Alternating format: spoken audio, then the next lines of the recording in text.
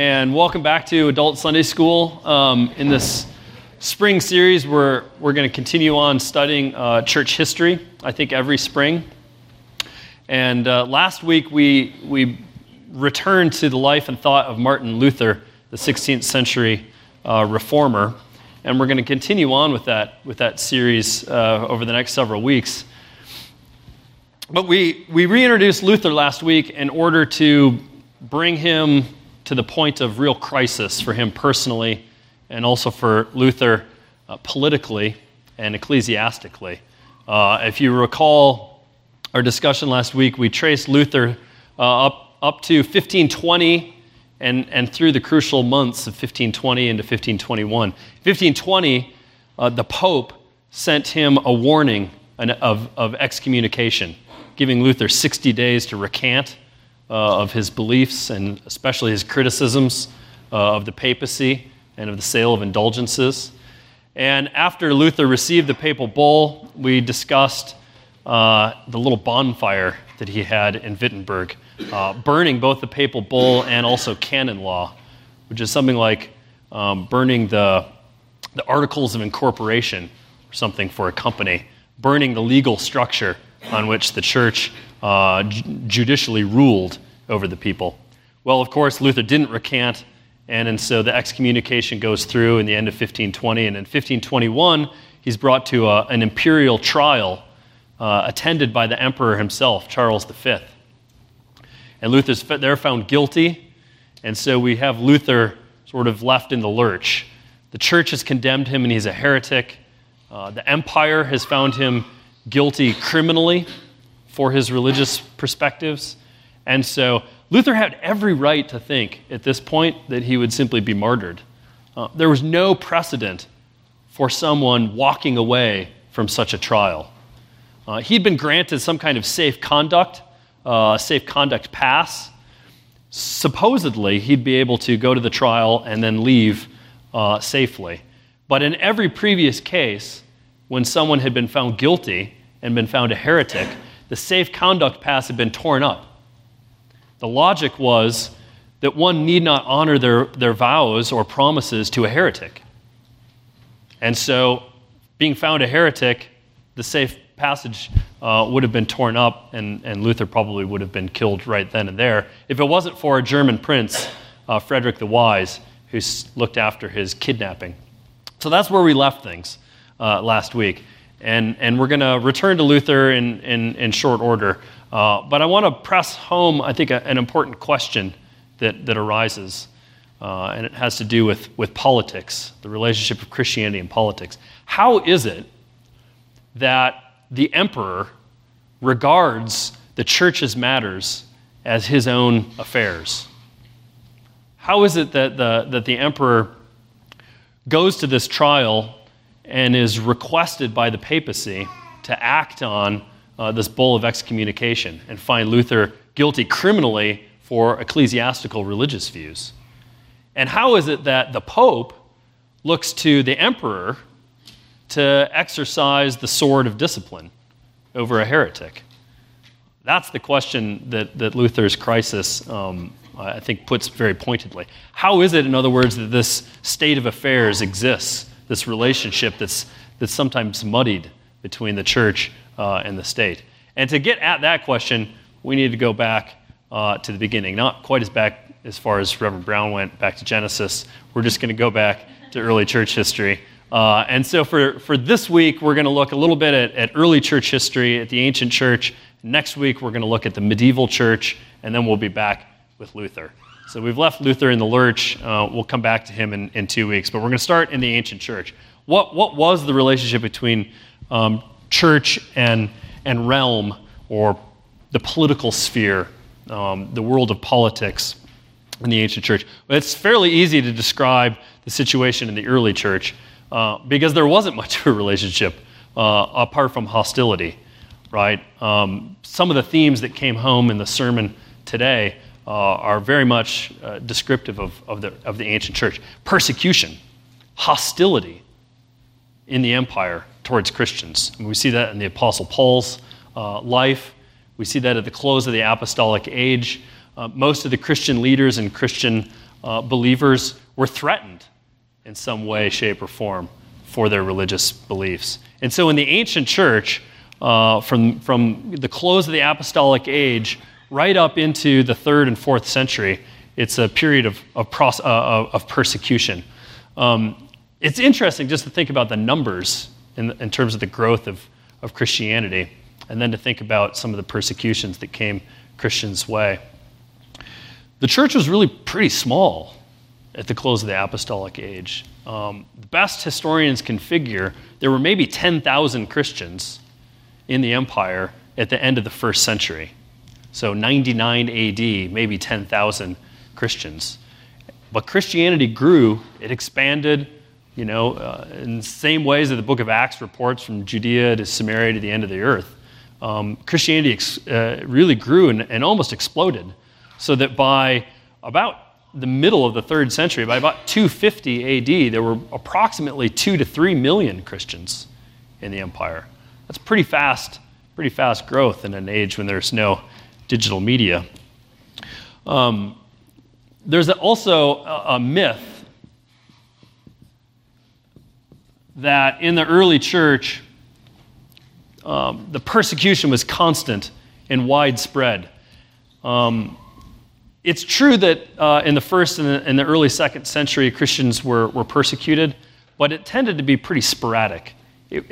Persecution of Christians popped up in various parts of the empire temporarily, like a hot flame, and then sort of burned out. The first organized, systematic persecution of Christians by the imperial rulers, by the emperors himself, didn't actually occur until 250 AD in the 3rd century. So 250 AD, the Decian persecution. There's a few others, in case you're interested. Valerian persecution and the Diocletian persecutions. But the Decian in 250 AD was the first organized and widespread persecution of Christians.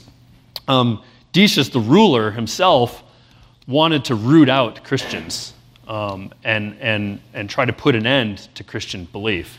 And he conducted how would you put it? He created a loyalty test based on existing religious situation in the empire.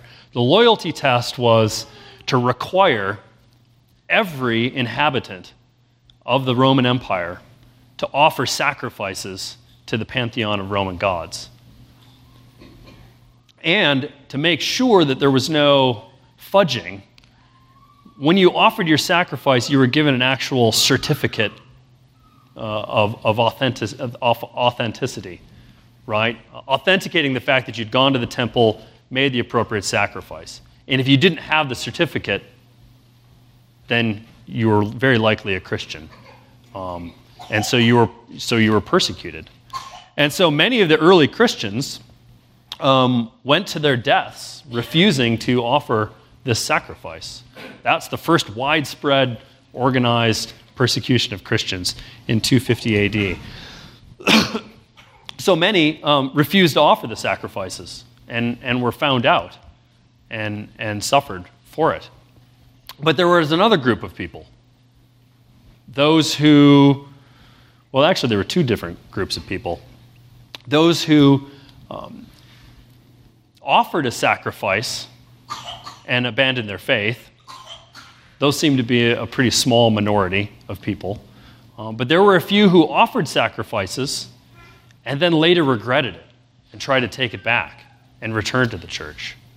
So there's really three groups of people.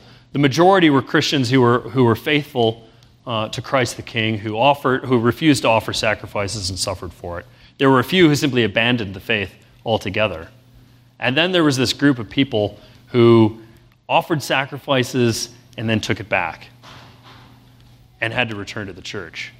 And if you look at early church writings, the problem of what to do with this third group of people was a major pastoral problem for the early church. A lot of letters went back and forth from church leaders. Do we simply let them return on the basis of their oral confession that they made sacrifices and then regretted it? Do we make them do we put them in kind of in limbo for a while before receiving them back into the church? Do we ban them from the Lord's Supper but let them attend worship? What do we do? This was a major pastoral problem. And it wasn't ever fully settled in the early church of what precisely to do with these Christians. It occurs to me now, just thinking about it, this is a pastoral problem for the church really in all ages, especially when it undergoes persecution. At the time of the Reformation, in the 16th century, wherever Roman Catholics persecuted Protestants, Protestant pastors had to deal with this problem. There were Christians, those in their congregation who were faithful and loyal to Christ and were persecuted, but then there were those who wavered, who maybe would go back to Roman Catholic Mass while also claiming still to be Protestants. We could even look at an example of this. If you open up the back of your Psalter hymnals to the Belgic Confession, the Belgic Confession comes after the Heidelberg and after the Canons of Dort. It must be around page 70 or 80 in here. And you look at Article 28 of the Belgic Confession, you can see the church responding to this kind of crisis.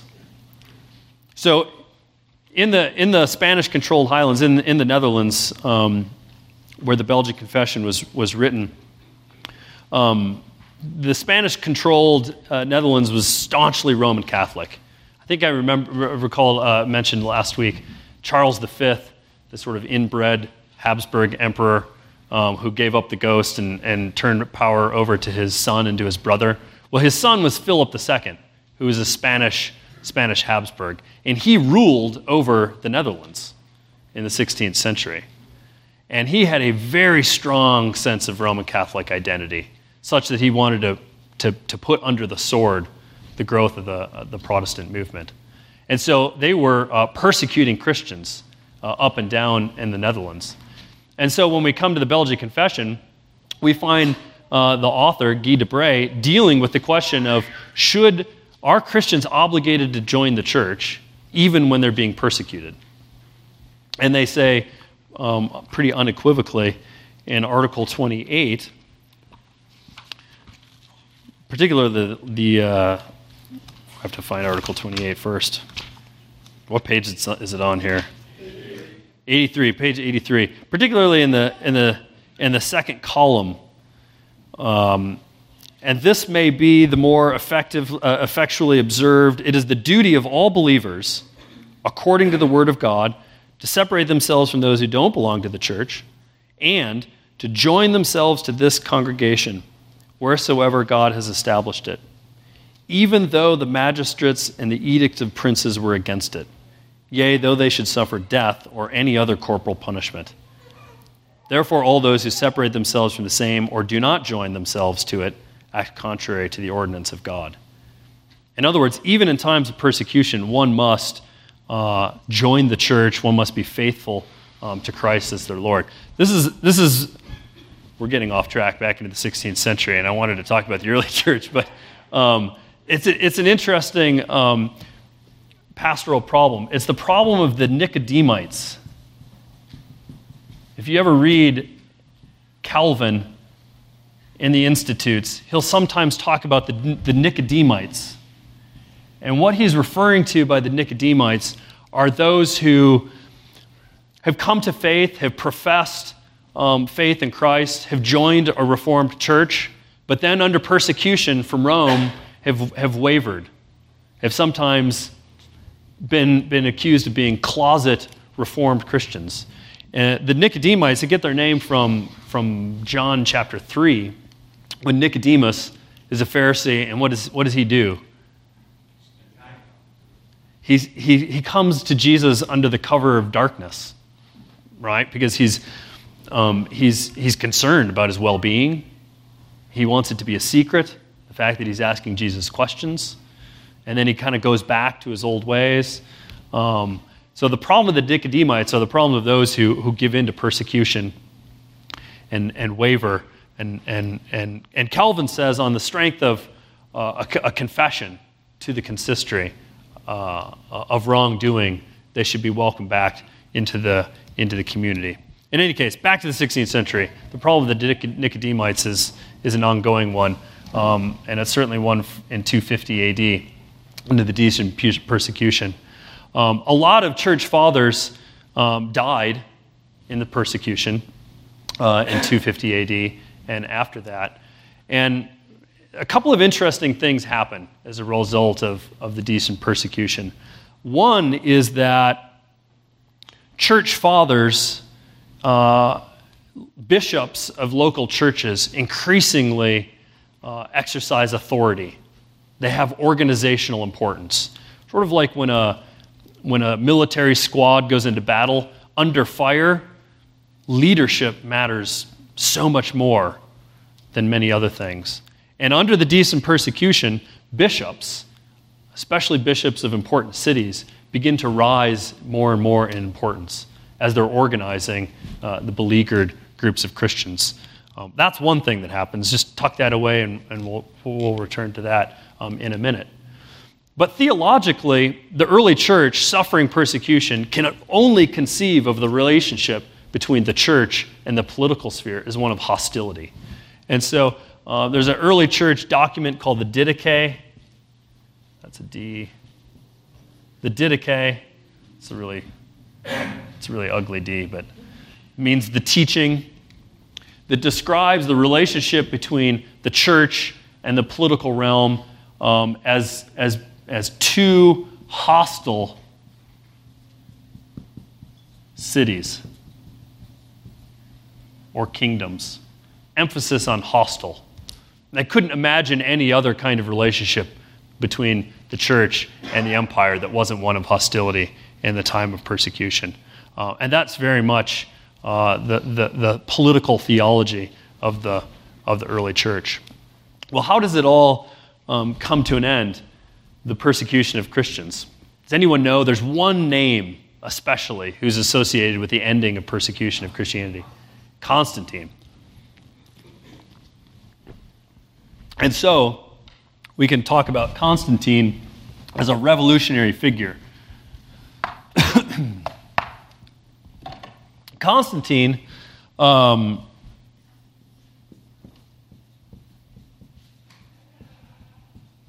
was the son of a soldier and a minor political leader and ruler in the Holy Roman Empire.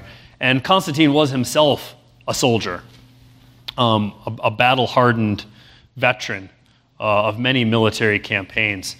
He came to rule over a pretty significant portion of the Holy Roman Empire, but he wanted more. He wanted to consolidate the empire and to assert his supremacy as the single emperor over, for all practical purposes, was an empire broken up under several different smaller rulers, the Tetrarchy, it's called.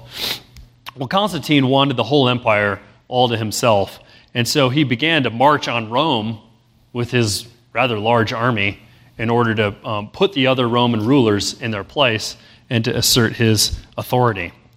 Well, the night before the battle, Constantine had a vision.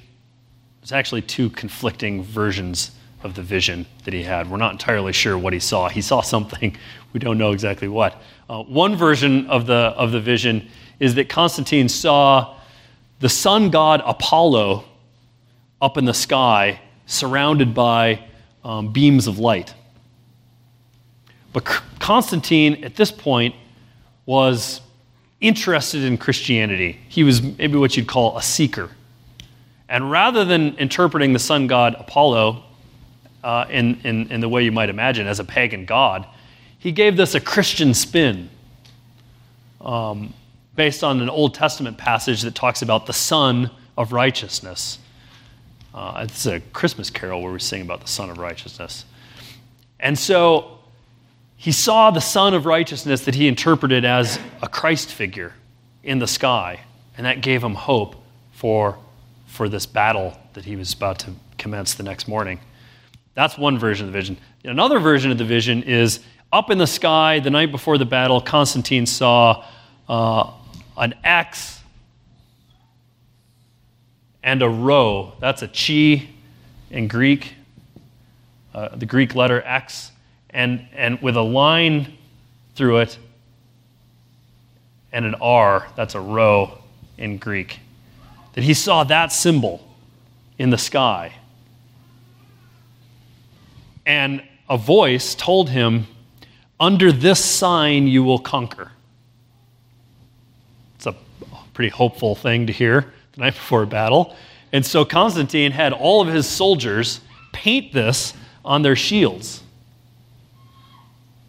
And then the next morning, October 28th of 312, they went into battle and were victorious over the other Roman rulers of the day. The X and the R, the chi and the rho, are the first letters in Greek for Christos, Christ. Under this sign, you will conquer. So it's a Christian symbol that he had all of his soldiers paint on their shields. And in 312, the Battle of Milvian Bridge, if you're interested in military history, Constantine completely dominates the Romans and secures victory for himself. The next year, in 313, we'll mention this because we have some connections to Milan, do we not? The Edict of Milan in 313, a letter from the emperor with some of his other sub-rulers granting religious freedom, not just to Christians, but to all in the empire. But that's the first time since 250 when the organized systematic persecution of Christians was ended. 313, Edict of Milan, 1 year after Constantine secured victory by painting this religious symbol on his shield. It's interesting. As soon as Constantine won the battle in Milvian Bridge, when he went into Rome as the victorious emperor, he didn't do something that all previous Roman emperors would have done. He didn't go and offer pagan sacrifices to the gods. Instead, he began building a Christian church in Rome. And if Constantine's known for lots of different things, one of them is certainly for building big and significant churches. So 312, Constantine secures victory over the empire. The next year, he grants religious freedom to Christians, ends the persecution of Christians. He begins building churches all over the empire, including moving the capital of the empire to a new city, Constantinople, which he cleverly names after himself, Byzantium. And in fact, it's his son that builds one of the most famous churches probably in all of church history, the Hagia Sophia, the Church of Holy Wisdom. It's Constantine's son who finishes construction on that in Constantinople. He calls Constantinople the New Rome and rules there over a united and consolidated empire. Okay, I was thinking this morning about 4 effects or implications of Constantine's victory and his rule, and I'll try to give them to you quickly here.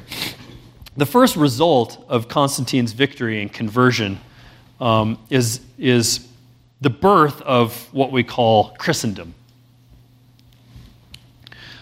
So Constantine brings in the early church, 2 hostile cities. Constantine brings in what we call Christendom, which is a kind of loosely theocratic rule, where all of the rules and laws in the empire, many now begin to take on Christian flavor, a Christian aspect to them. Constantine eventually and his successors will rule out pagan sacrifices.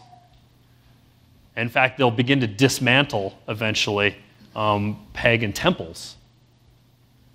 So that's a law now of the empire that's offered up with some kind of Christian or theological justification. So Christendom is a kind of loosely theocratic rule, somewhat like David's rule over Israel. And the emperor, of course, is at the center of it. Another implication or result of Constantine's rule and the birth of Christendom is that the church will go from having been persecuted to increasingly becoming more powerful and more financially successful.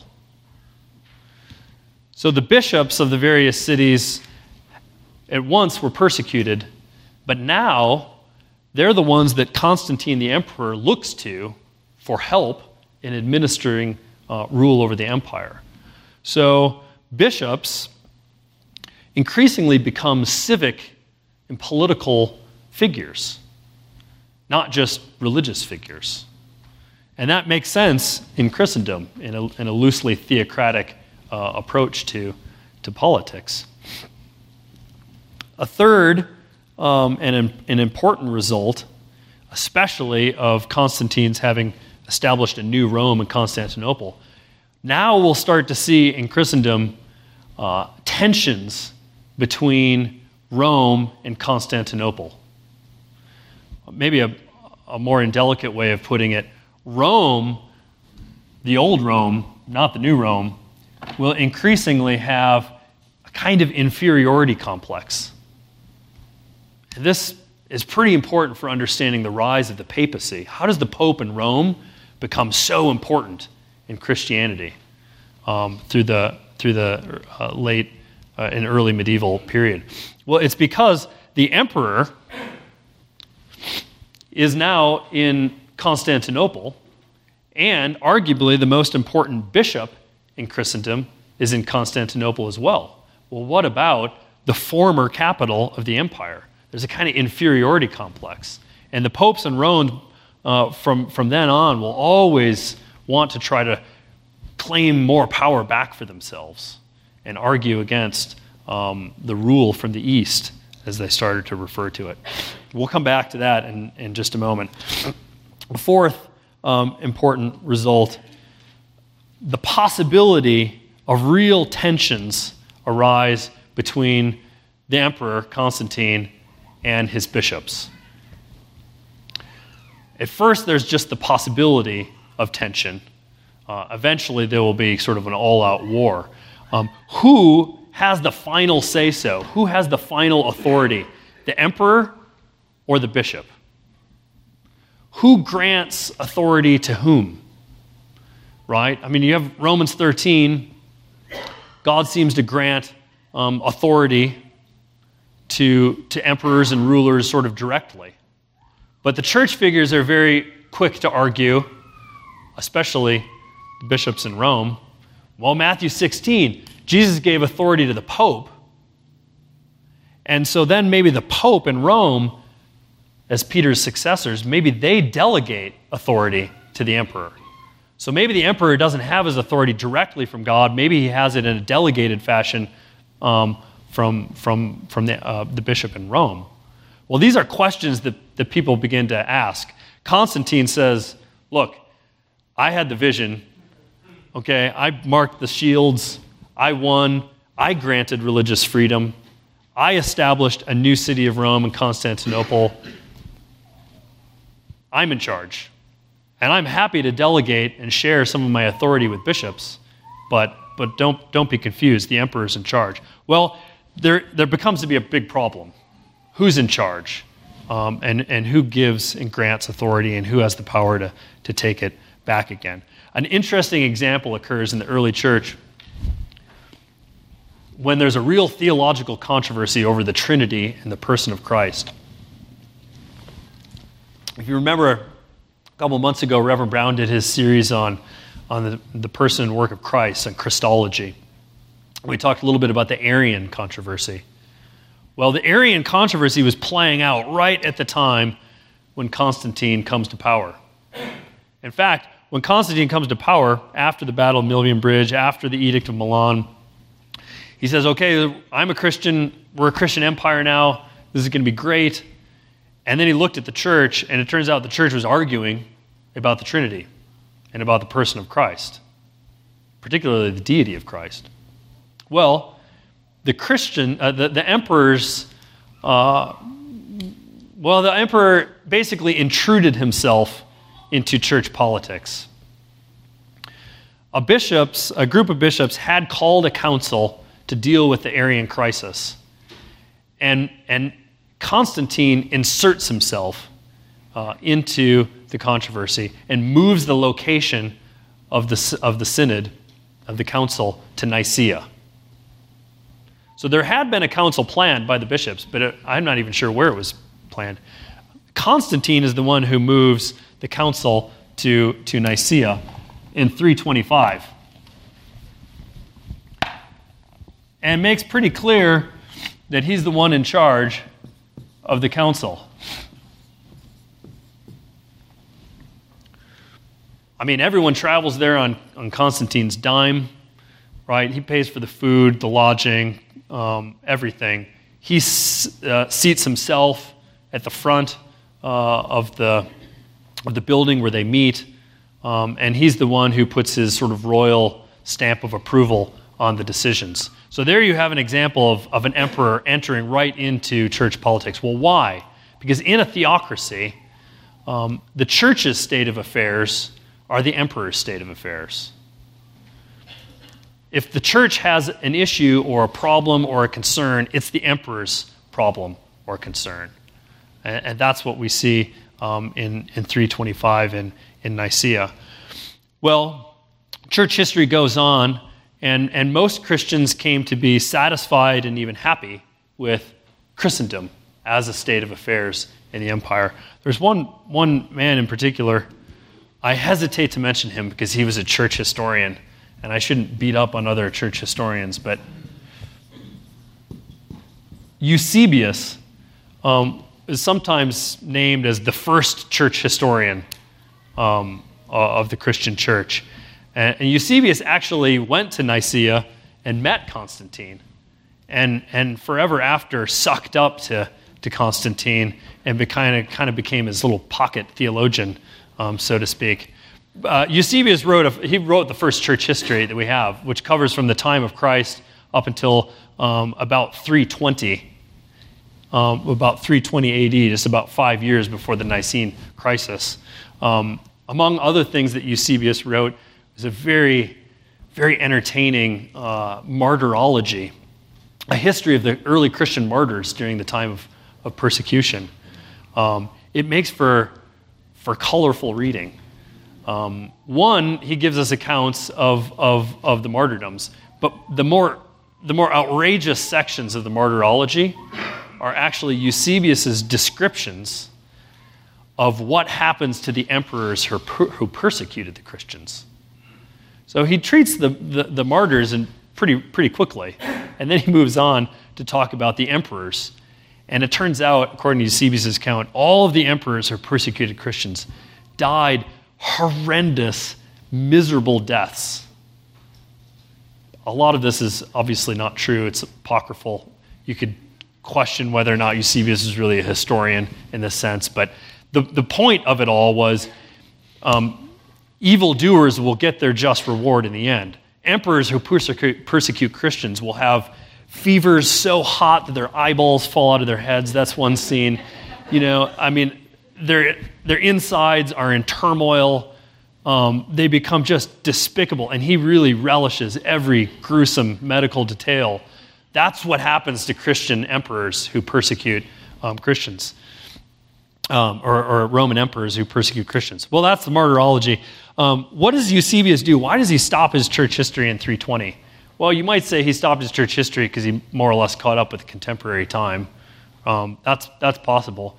But he really stopped his church history because Constantine enters the scene. Constantine is Eusebius' hero because he delivers the church from persecution. And in Eusebius, we find the theology of Christendom, which is not the theology of the early church of two hostile cities. Eusebius' political theology of Christendom sees a merging of the church and the empire. Constantine is cast as a Christ figure who redeems the church and sort of inaugurates the eschaton. The kingdom of God comes in Constantine and begins then to slowly grow until one day Christ will return to consummate the kingdom. But Constantine looms pretty large as a hero. So you find not two hostile cities, but you find, from our perspective, what would be a complete conflation of the two cities. There's really no distinction between the empire and the church. It's a Holy Roman Empire. That's what we find in Constantine in Christendom, especially because of the work of Eusebius. Are there any questions about that? Just for a second so I can drink some water and before we keep rushing on. Yeah? So Eusebius's history is by and large made up, or? Well, that's a funny question. People like to say that Eusebius was a better scholar than he was historian. And what they mean by that is a lot of Eusebius' history is fabricated, especially the parts that have to do with Constantine. But it's also the case that Eusebius scrupulously provided his sources for information. So he introduces a way for us to fact check his own story and find out that a lot of it is a little sketchy, a little shady. So maybe not such a great historian, but a good scholar who gave us all of the information that later authors and scholars might use to, in fact, undermine his story. I think he did that unconsciously. But he's trying to document how Christianity could grow from this sort of despised heretical sect within the empire to being the new religion of the empire. It's one of Constantine's successors, by the way, Theodosius.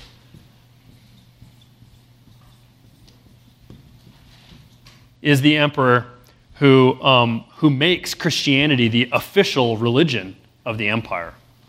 Well, that's one further step. Constantine allowed all religions and then slowly began to favor Christianity within the realm. One of his successors, Theodosius, makes Christianity the official religion then of the Roman Empire.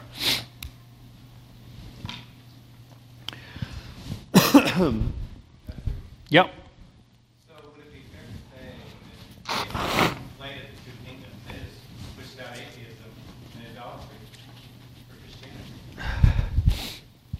Well, there's a lot of truth in that. I mean, in many respects, I think I mentioned this way back when we looked at Luther's early life last year. A lot of the saints that we get in Christianity are simply pagan gods sort of given Christian names. So there's a very syncretistic approach in the empire because not everyone is a Christian. And so those who suddenly have Christian religion forced on them as the official empire, there are no other options. Simply re-describe their existing pagan beliefs, give them a kind of Christian flavor, and carry on. I mean, that's one of the ironies of Christendom, is it's meant to be a theocratic rule, and in the end, what you find is usually a pretty syncretistic situation.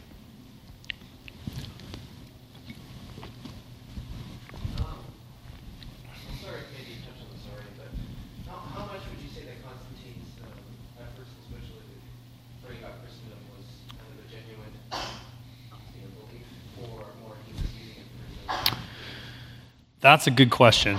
You know, it seems to be the case that Constantine had good intentions.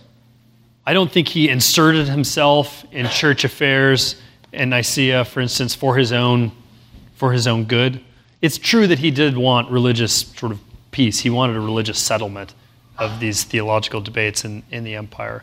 But he seems to have had a genuine interest in the person of Christ and then trying to get to to the bottom of things. So it's pretty hard to judge Constantine's heart from all this time later in history. Well, next week, I think, are we ending now? Yes. Next week, we're going to talk about a major threat to Christendom in the person of Alaric I, a Visigoth leader.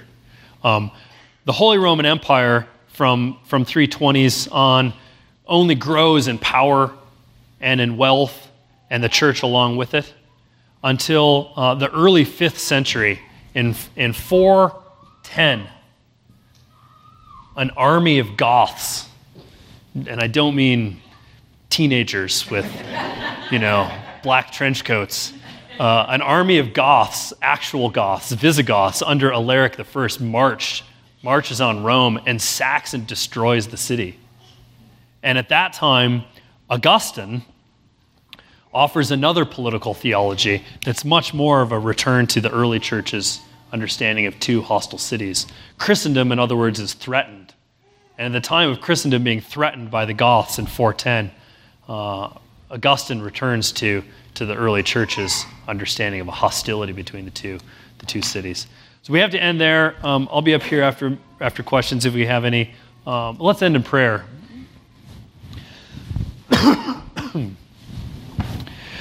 Gracious Father, you rule over all things with wisdom and with power, with might and with glory. You are a holy God, and yet even in your holiness and in your power, you are merciful towards your people. We thank you for the Lord Jesus, our elder brother, our mediator, our intercessor, who became man and dwelt with us in the flesh. We thank you that you have called yourself a people from all times in the past and up until Christ's return, that you care for your people and that you deal with us with grace and in love and with mercy. Help us to be steadfast and devoted in our faith this week. Help us to fight the good fight of faith, serving in the strength that you supply. Give us a day of rest, we pray. Return us to evening worship, ready to magnify and glorify your name and be fed again from your word. We pray in Jesus' name. Amen.